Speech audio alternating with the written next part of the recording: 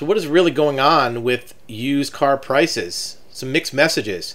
For the first few months in 2022, wholesale vehicle prices kind of dropped a little bit. Not much, but a little bit for 3 months straight. Well, here in June, the prices went up. After 3 months of sequential declines, wholesale prices edged higher in May.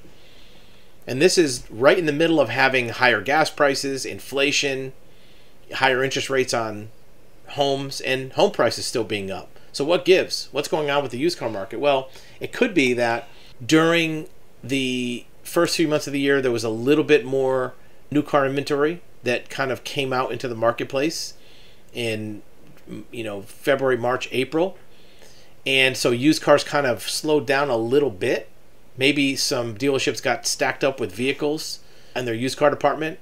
Well, now once we get into May and even June, new cars inventory is even worse than it was. We've seen some data where some of the manufacturers have a 5 or 10 day supply of vehicles. Big manufacturers, Mazda, Toyota, Honda, Subaru, have a single digit or 10 or 15 day supply of vehicles.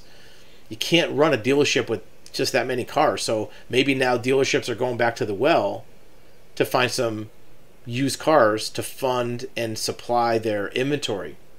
Let us know what you think. Are you a dealer? Why are you seeing used car prices go up? Are retail prices going up, or are your margins getting thinner for your used car inventory?